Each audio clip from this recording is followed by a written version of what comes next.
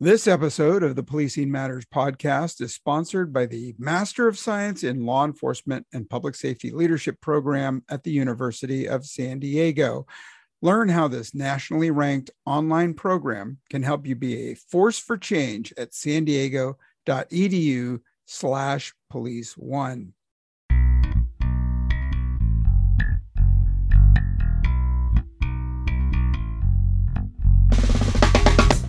Well, you're listening to Policing Matters on policeone.com. I'm your host, Jim Dudley.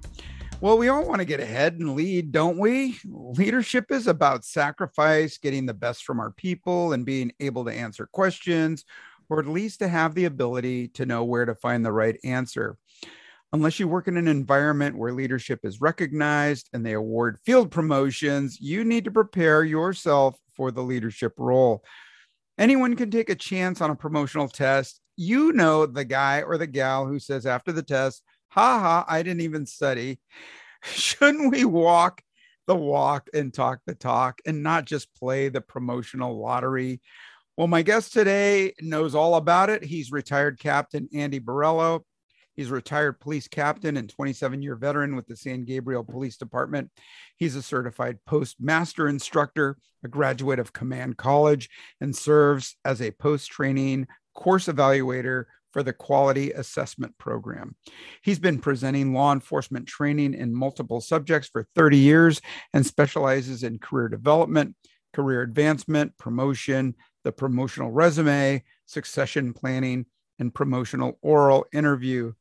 Andy's the book author of the Police Promotion Super Course, a co-author of The Police Professional, 60 Ways to Lead, and his latest book, Law Enforcement's Guide to Advancing Your Rank, which will be available this year, 2022.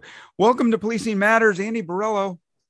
Jim, thank you so much. It's an honor to be on your show. I really appreciate it. Yeah, I've been after you for a while. I want to talk to you about your thoughts about what you were thinking about when you wrote these books about leadership, career development, and promoting. Was that something internal, or did somebody say, "Hey, Andy, you know all about this. Get it on paper"? Well, here's how it happened. Back in the day, I worked narcotics. We worked on a major narcotics task force, and as you know, when you're on working surveillance, you have a lot of hours in your car. And at the same time, promotions were coming up. So I was preparing to go from detective to be a sergeant. And so I gathered all my materials. Now I was a hoarder. I'm very competitive. So I gathered books and POBAR stuff and ethics stuff and risk management, everything I put my hands on. I had milk crates full of it overflowing.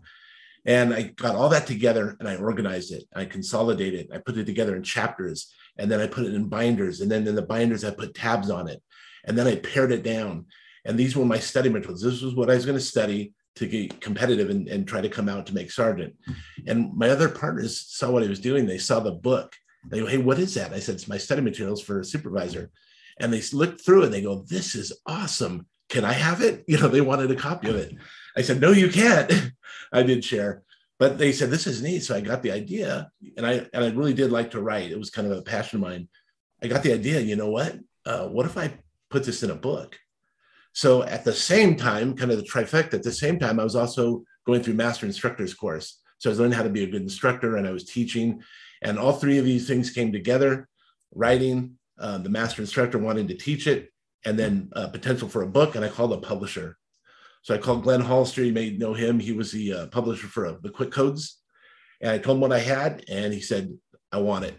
And he said, "Send us what you got." So he and his lawyer looked at it. They sent it back to me and said, "Okay, hone this and massage it, add some more," added a couple of chapters. And coincidentally, my sister, who's brilliant, genius, is a professional writer and a great editor. And so we got the book together. It took me about a year. I studied psychology and communication and put all these things into it. And it blossomed into a nice book that I called Oral Interview Dynamics. And I sent it in and they published it. So I had a published book. And so that's kind of the story of how I wrote it. And then in 2013, I took my publisher out to dinner and I talked him into letting me self-publish. So I broke away from the publisher. I self-published. I doubled the size of the book, added color to it, and it became twice as big, put a new cover on it. And that's where we are today. So that's the story of my book. That's great. I'm sure it's helped a lot of people throughout their careers. And you and I talked about talking about promotionals and things like that. And I know a lot of our listeners are frontline cops, deputies. And I've known some really great cops who really don't have an attitude that they want the burden of formal leadership of moving up to the next rank, whether they have a great gig already or they're doing what they like, right? Right. Pushing a police car, pushing a cruiser, and doing the job. Can leadership be learned? And what we hear about natural leaders, and in truth, we're all leaders, right? We're all leaders and we're all followers.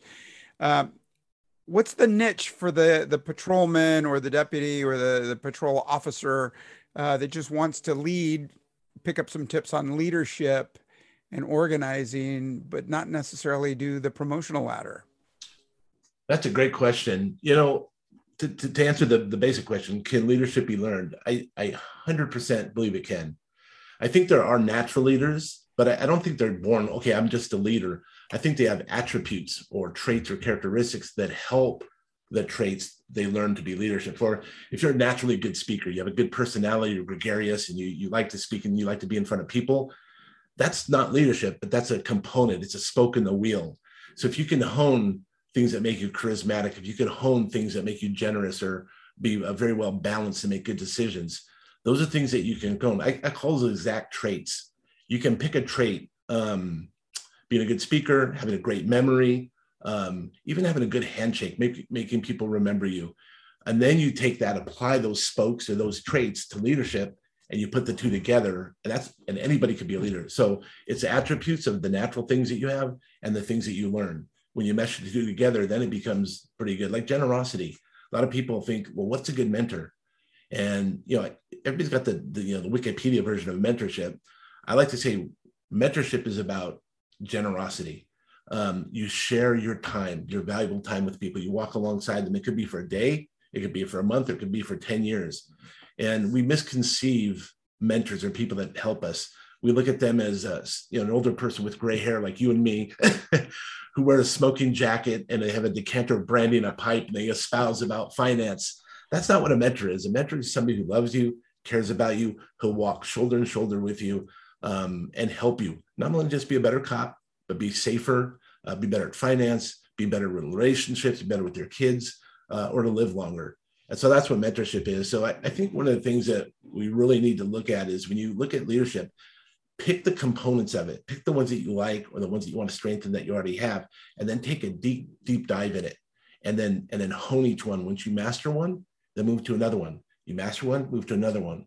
And looking at it as a marathon, not a sprint, you go through 10, 15 years of that, and you become a well-balanced leader, and you can be very effective. But anyone can do it.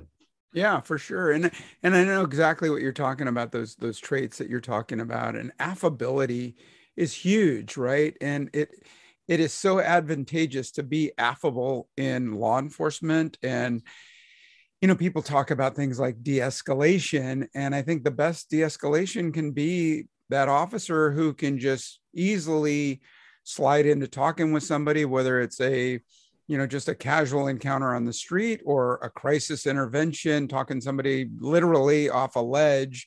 They do really great in those situations. And, when I first started my FTOs, I was lucky to have 3 awesome FTOs, and I learned from each one of them. And they're still leaders in my book, and they didn't really promote. So how can people like that create their own opportunities to lead?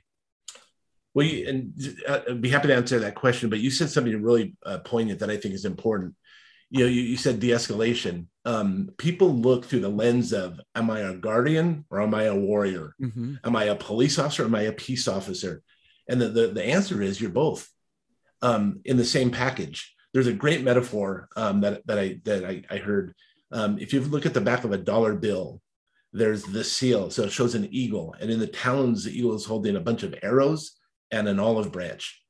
And that's what a police officer is. They have an olive branch, always striving for peace, always trying to do, without force and things like that. But on the other hand, the nature of our job and the things we have to deal with, you also need the arrows as well.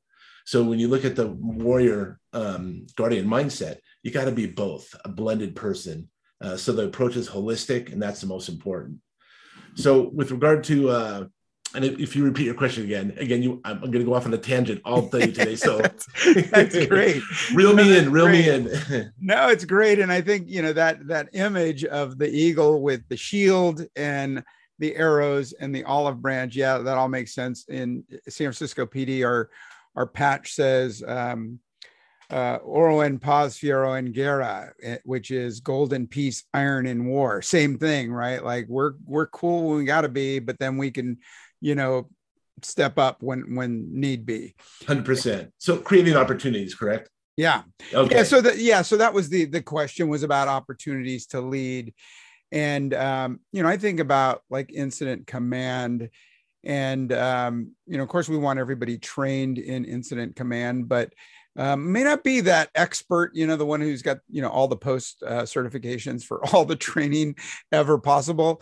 And you've got that individual officer who's, first on scene and they are the incident commander. That's an opportunity to lead, right? And how can they better prepare for those leadership roles in those patrol functions? Sure. I call it leadership dexterity. A lot of times when we look at leadership, we look at as linear. It's a kind of a one-trick pony. I want to be a leader and I want to do this, or I want to be a leader and I want to do that. Do everything. Cast a wide net. We talked a little bit about mentorship.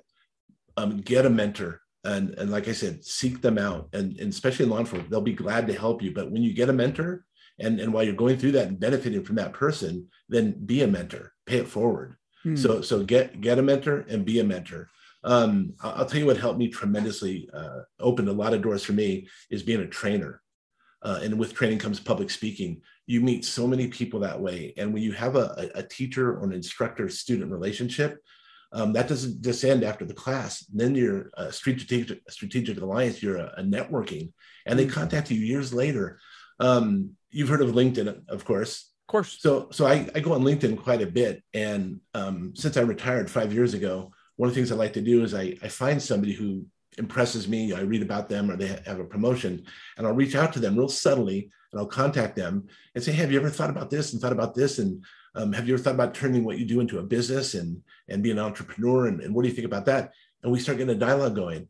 And then once I get to a point where we're now friends, we've kind of broed up, then I help them and I send them things, and it goes, the relationship lasts for years. I've seen people promote through the ranks. I had a young lady promote to sergeant, to lieutenant, and to captain. She's the first captain in her police department, in the history of their department. Other people have helped start businesses, and that feels good. For me, that's paying it forward. And that's a really good definition of leadership. Public speaking, promotion is obviously the formal one. Join associations, committees, and don't just join the committee or the association, but be an active participant in it. Mm-hmm. Train in it, go to the conferences, be a board member, have some decision-making capability, and then volunteer work. That's great for leadership, whether it's youth or civic groups or things like that. Mm-hmm. I had a guy who said he sat on suicide hotlines, and he looked me straight in the eye. He said, I can tell you with absolute confidence that I have talked at least 12 people out of killing themselves. And then I got a chill. I thought that was fantastic. Yeah. And then he took that and he taught other people how to do it. He's very good at it. So he taught others how to do it. It's kind of like a force multiplier. Mm-hmm. And him teaching others how to do it, who could potentially save lives, can I talk about better leadership than that? So I think it's a combination of everything. Take a blended approach, not just one or the other. Do all of it. Yeah, no, I mean, what you're saying makes sense. And I've seen, makes me think about cops that I worked with that were outstanding in their fields. Maybe they were a great gang cop, or maybe they were a great SWAT cop. And it really took us to encourage these people to go out and to train the trainer trainings and bring it back to the department and be that trainer, because they had so much knowledge. And we don't do that enough. As leaders in the department don't, spot that talent and try to cultivate them. I think we should do more of that. I agree. And that's what makes the world go around. And you tell me, do we need that today more than ever before? Oh, absolutely. I mean, yeah. If I don't know how you feel about it, but just in the George Floyd case, there's 4 officers on scene. If one officer said, hey, okay, I got this, right? Like, right. That should be our motto these days, right? We all know when somebody gets too involved in something, or you chase somebody 10 blocks, you finally tackle them, you roll them over, try to handcuff them, and they're resisting. It's hard to make sure they're comfortable and everything before you get them cuffed. So maybe that's a good time for another officer to say, I got this. You got this far. Let me take it from here. I couldn't agree more. And I think the best cops in the world have a forward, a neutral, and a reverse. The problem occurs when you're on duty and you get caught up in the moment and you only have a forward. And if we walk that back just a little bit more, where the cops can say, or your partners can say, I got this. There's stigma. You got a senior officer, you got somebody who's senior who teaches you. So we think, well, I don't want to step in. I don't want to step on his toes. I don't want to jump his call. And there's stigma to that. So we kind of are hesitant. And I know you're aware of this. The guys who were on that call with Floyd, they have to be saying, I wish I could go back and do this, or I wish I could go back and do that. So I think the key is to train prior to the event ever happening, prepare for it. That's a part of team building. Work together and say, let's do this. If this happens, somebody puts their hand on their shoulder, say, I got this. Know that they're not stepping on your call. Know that they're not trying to take over your call. They're trying to help you because something's happening. Trust your partner, but talk about it before the event, not after the event. And I think that's critical. Sure. Yeah. For sure. Okay, I want to get to 5 top things leaders have in common. So I'm looking at a pattern in your books that you're writing about. You co-authored 60 Ways to Lead and how to take promotions. So you've got to have an idea of 5 top things every leader should have. Give it. What do you got? Okay. Well, there's a real common one. So I'm going to kind of dance around some outline ones because why not bring up some stuff that's not really talked about as much? Sure. I mentioned generosity. I think that's huge. You have a desire to help, and I think generosity is a foundation for being a great mentor. You put generosity plus mentorship, and that's called being a servant. And there's huge volumes of information out there of servant leadership, and so it's not about you. It's about the people you're helping. It's about the people you're leading from A to B. Mm-hmm. And so I think generosity and mentorship is definitely one of the keys. Another one is, and we talked about this, an unquenchable thirst to learn, never stop learning. And, we call it lifelong learning, but if I could tell anybody some advice, read. You read any top list of the most successful people in the world, the Fortune 500 CEOs, the people who have been the most reached the tops of their success, they'll tell you top 3, read books, read articles, read white papers, read studies, read case studies, read, but don't just read, take what you read and apply it. Tony Robbins says that we say is knowledge power. I've asked that to 1,000 people. Everybody says yes. Not one person ever said no. And I look them straight in the face and I say, no, knowledge is not power. Knowledge is not power, but you know what it is? The execution of that knowledge. So you can be a monk on top of a mountain, looking at birds and clouds and being the most brilliant person in the world, having philosophy and academia and be brilliant. But unless you put that knowledge into tangible application to help others, to have a better relationship, to be a better communicator, be better at your job, to put money in your pocket, what good is the knowledge? In my seminars, I'll take a big sharp knife, razor sharp, and I'll slice through a nice piece of paper. And I put the knife in front of them. I say, is that a deadly weapon? And they all say, yeah, definitely. I said, is it? And I applied the lesson. And they look at it and said, oh no, it's possibly a deadly weapon, but not yet. Right now it's a paperweight. In order for it to be a deadly weapon, you have to pick it up in your hand.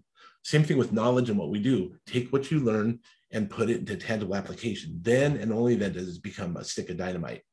I asked this I was teaching a class yesterday in Santa Fe Springs. I had about 20 people in the class. I asked them, how many of you have ever bought a book and didn't read it? Every hand went up, every single hand. And so all of us have books we never read. So what good is a book and how can it benefit you if you haven't read it? So knowledge and all the greatest business minds and all the greatest writers, Covey and Maxwell, Japanese theory on Kaizen. For your listeners, look up Kaizen or Kaizen. It's the Japanese method of constant improvement. You apply these things to your life and boy, doors open up. And I think that's a real component. It's always learning, but sharing what you learn. Number 3, this is kind of obscure, kind of abstract, but I think your listeners will know what I'm talking about. A leader, when they come on scene or into your office or into your life, they make things okay. So when there's chaos going on, when there's problems happening, when yelling is occurring, and they come in, it brings a sense of calm to the storm. And I know that you've seen that sergeant or that lieutenant who the officers have everything calmed down, everything's going smoothly, and they come on scene and everything goes ballistic, fighting, and there's fights in the street, you're rolling around the gutter. It's the opposite of that. When this person comes in the room, and they always seem to do the things that you need when you need them. When you most need that cup of coffee, there they are with that Starbucks coffee. When you most need that day off, but they really can't get it because you're minimum staffing, they manage somehow to bend over backwards and get you that important day off. And that's called the law of reciprocity. There's payback to that. Officers will do things for them, like come in when they're need backfill or overfill or overtime. They'll come in for that sergeant. They'll defend them in the locker room when maybe young officers are bad mouthing them. They'll take the younger officers to court. So there's payback for that. So I think such leaders, the calm before the storm, they get, they allow you, they recognize when you're fatigued. My day, if you were tired, the lieutenants would yell, get out in the field and run some dirt on it. You'll be fine. And then they'll tell you, they don't care about you. They'll say, when I was a young officer, that's not what I'm concerned about. But today it's changing. They'll say, hey, listen, go down to the sleep room, pass out for an hour, turn your radio off. We got you covered. Now come down with a cup of coffee and wake you up. Wow. Now I'm not going to wrap my car around a pole or get a disease because I'm exhausted, for the 5th day I've been working in a row for 18-hour days. So I think they kind of been calm the storm. They make work fun. They have briefings that are challenging, and you learn from them. I think they're just an all-around, very, like you said, affable or very dexterous person who has all the different tools.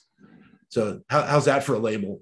Yeah, that's great. I like the calming influence. That pretty sums it up.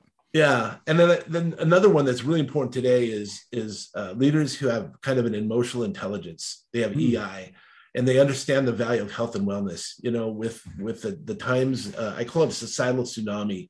We're living in times where we have pandemic and groups that hate us and defunding and the legalization of this and the fake news, and it just all this stuff has hit us all in a short period of time, and it's daunting. I have 3 boys that are all in law enforcement, and they tell me stories, and I said, man, I wish you could work back when I started. I started in 1989, and back in that day, it was like being in a movie. It was fun. So today, when we're in this kind of buzzsaw type of career, health and wellness is key. You want to live longer. When you retire, you want to live 30, 40 years past your retirement. You want to have good relationships with people and talk to people, take the stigma out of that. And people don't know what the most popular cancers are in law enforcement. They should know that. People don't know why they have problems with the colonoscopy when they turn 50. There's ways to prevent that. So health and wellness is not in vogue, and it's going to disappear. It's something that needs to stay. We need to protect ourselves. It's valid. And the more you are as a leader to promote that, to bring them into the fold of that, and let that be the norm instead of the outside vogue thing that's the flavor of the month, I think the better. And it shows you care, and it doesn't just show you care, it actually does the real tangible application of it. It's real. So I think that's an important aspect as well. Cool. That's your 5. Awesome. All right. Hey, I want to talk a little bit more about mentorship. I want to talk about a little bit more into the actual promotional preparation. But first, I want to take a minute and thank our sponsor. Do you want to be a better leader? Who doesn't, right? The University of San Diego has created an incredible online master's degree specifically for law enforcement professionals. The Master of Science in Law Enforcement and Public Safety Leadership program was developed by law enforcement for law enforcement, and it's consistently ranked as one of the best online programs in the country. Whether you're preparing for promotion or simply want to be the best leader you can be, the MS LEPSOL program will help you be a force for change. Affordable, online, and endorsed by law enforcement. Learn more at sandiego.edu/police1. And we're back, and I'm speaking with Andy Borrello, leadership and career development expert. We talked about mentorship. You mentioned mentorship more than a few times. And I know it's important. I mean, I love to make myself available to, young people looking to enter the career. Um, what's in it for the mentor? Wow, that's a great question. I can tell you my perspective, and I consider myself a mentor because I'm in the role of consulting people. And so for the last 21 years, I've had people come and see me and they say, what do I do? And how do I do? And how can I get better? And what resources, what links should I do? And what books should I read? That in part is a portion of mentoring. And so, but what I've gotten out of it is a whole lot of really, really personal and professional satisfaction, to see people blossom under you, to enjoy the same successes that you have. Not only can you turn that into a business, on the tab of that side of it, but on the other side of it, it's a very rewarding, and you meet some fantastic people. I've had people in my living room, my dining room, that we're consulting with who speak 5 or 6 languages. I've had people who are world-class athletes. I've had people who are millionaires because they run a side business. That's impressive. And these are now my contacts. These are now my friends and my colleagues. And so when you mentor these people, you benefit, I think, just as much as they do. And I can't remember the person who does it, but there's a great quote: those who teach learn. Okay, so if you want to twist that a little bit, those who mentor benefit from it as well. And so I think that's important. Yeah, for sure. I totally believe that. And I believe of everyone you mentor, you're learning something. And I mean, they'll know when you're trying to BS them. So if you don't know, say you don't know, go find out and come back. And sometimes now, especially now in this really tough time of recruitment, I'm talking to students that are asking about the process, and it occurs to me all the things that we're doing wrong in recruiting, in making the process a mystery, and asking for these really unrealistic expectations of their background when they're 21, 22 years old. What do we expect? And now we've got societal impressions where a dozen states or more have essentially legalized marijuana. So these kids are terrified when they go into the test about what are they going to ask me and how's the polygraph work. And I've had students come back and say, honestly, I haven't done anything, but I was just so nervous that I locked up, or I didn't pass the oral, or I didn't pass the polygraph because I was so freaking locked up. Right. I think you just described me when I was getting hired. Yeah. And I mean, I think now, I do consulting too for recruiting. And I tell the agencies that everybody in your agency is a recruiter. You don't have just, a guy and a gal in the front office that are your recruiters, everybody. And it's especially hard now when maybe you have people in your agency that are not so fond of what's going on, and they're having a hard time saying, yeah, come on board, you should do it.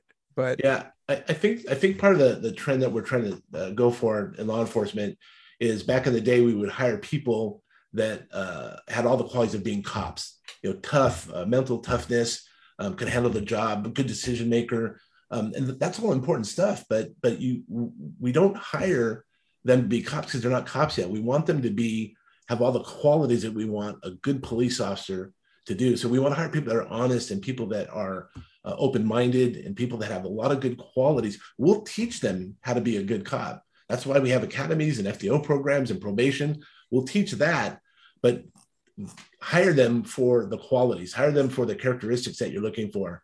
So they need to create a list. Here's what we're looking for. If that person meets those criteria and they hit all those buttons, they check all those boxes, that's a great candidate. Then we'll teach them how to do the job. And then that way everything's built in. That's why I used to like to hire people that are 30 years old or plus.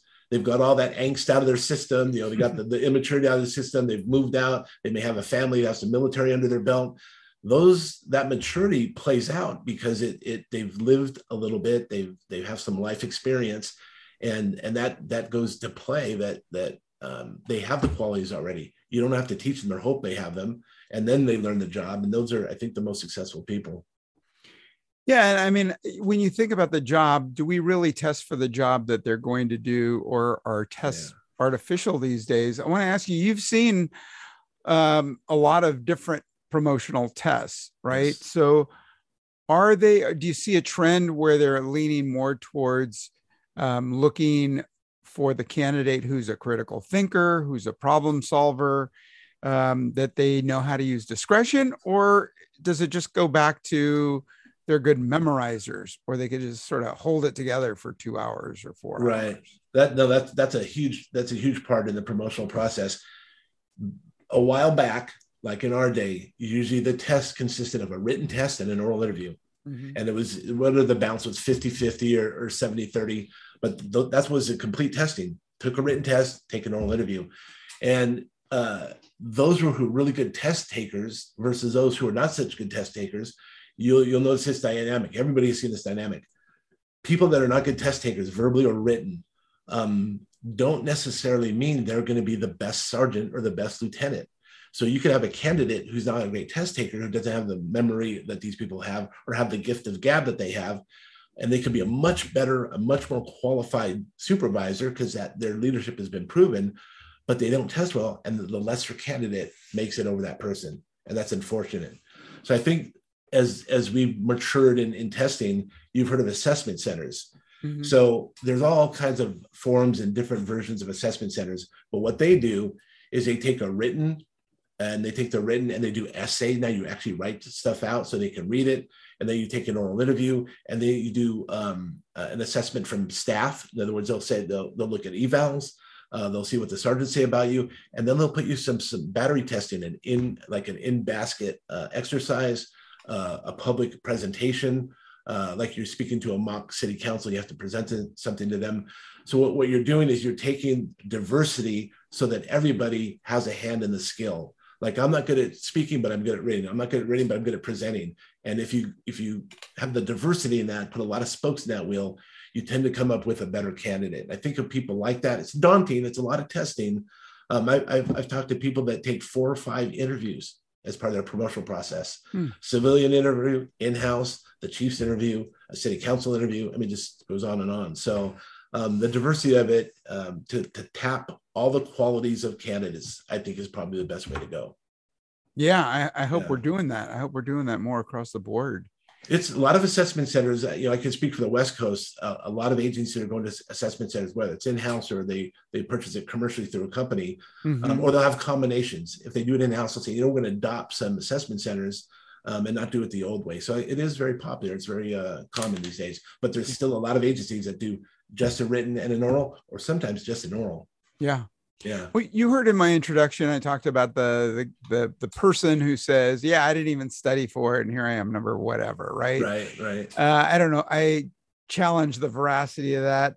But say, I always believe that if you do the job and you know the job and you know what you're supposed to do through policies and procedures and the latest bulletins and all of that, then you should be pretty well prepared to take a test. Right. But if the department, without giving us forewarning, said tomorrow, hey, Wednesday, we're releasing the promotional instruction booklet.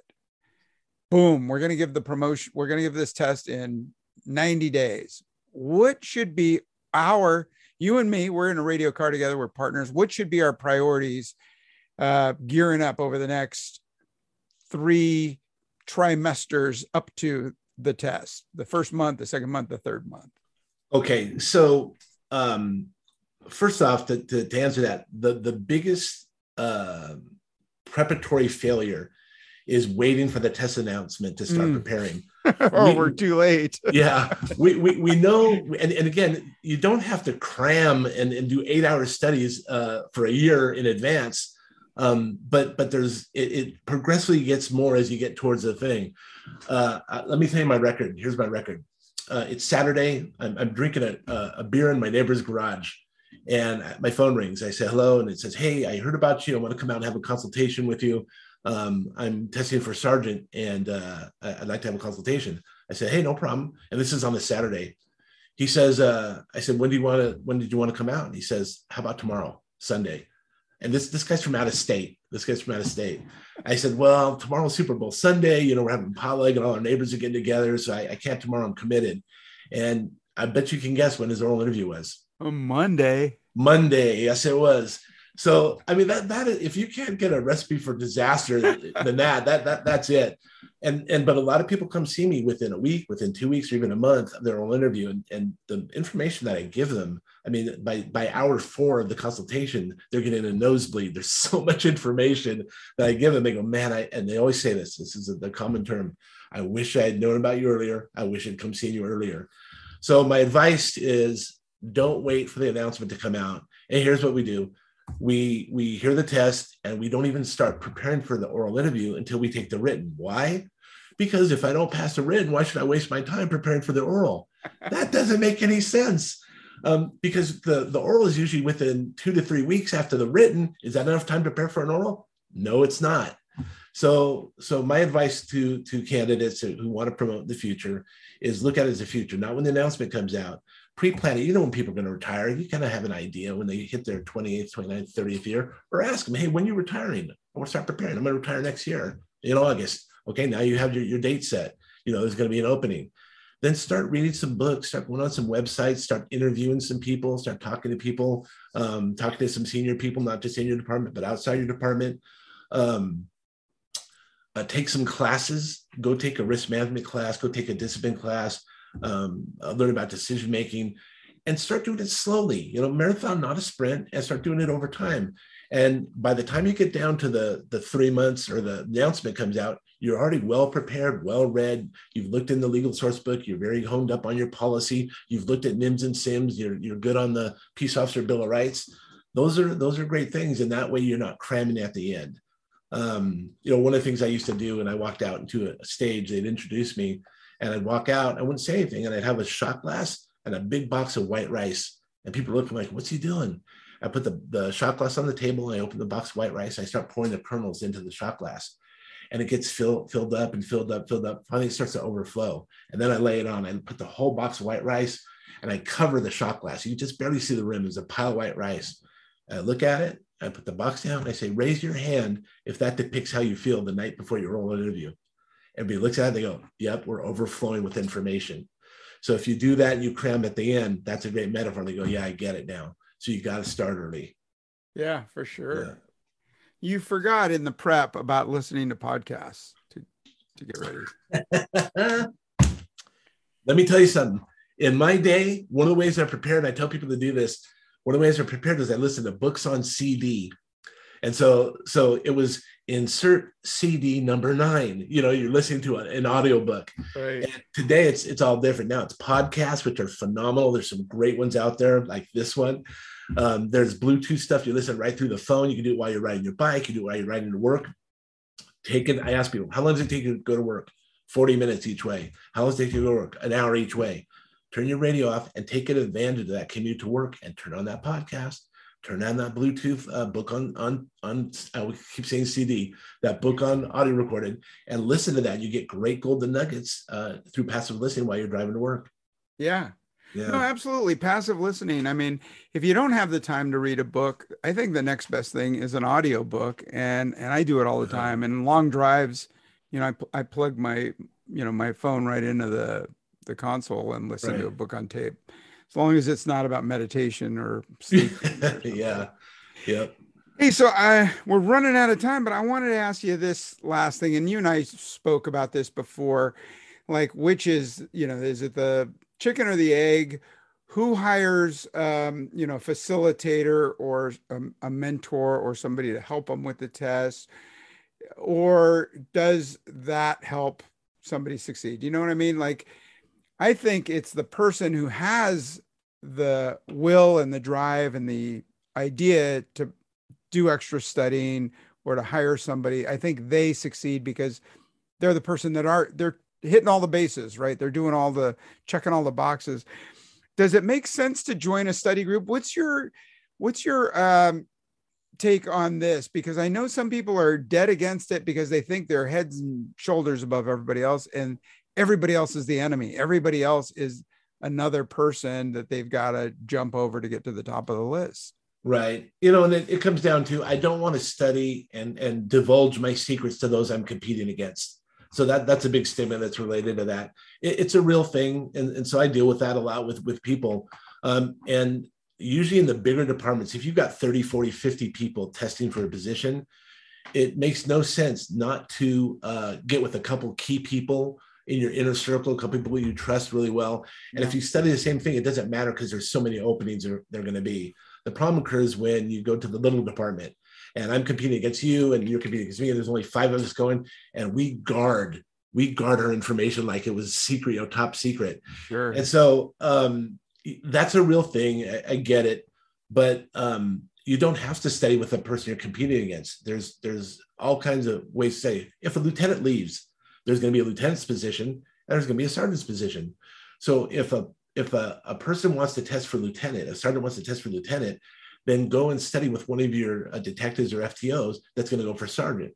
Now you're not competing against each other. Study together and do that. A lot of people ask me, hey, we're all studying the same thing under you. You were studying your curriculum and the stuff you're teaching us. Is it going to be a problem? Are we going to give the same answers? And my answer is no. So if you're studying together, we're all unique people. We went to different schools. We went to different things. We have different positions, assignments, and backgrounds. So when that translates out into your oral interview and your testing process, it's going to come out different. The skill sets will come out, but they'll be your skill sets versus somebody else's skill sets. Does that make sense? Yeah, for sure. Yeah.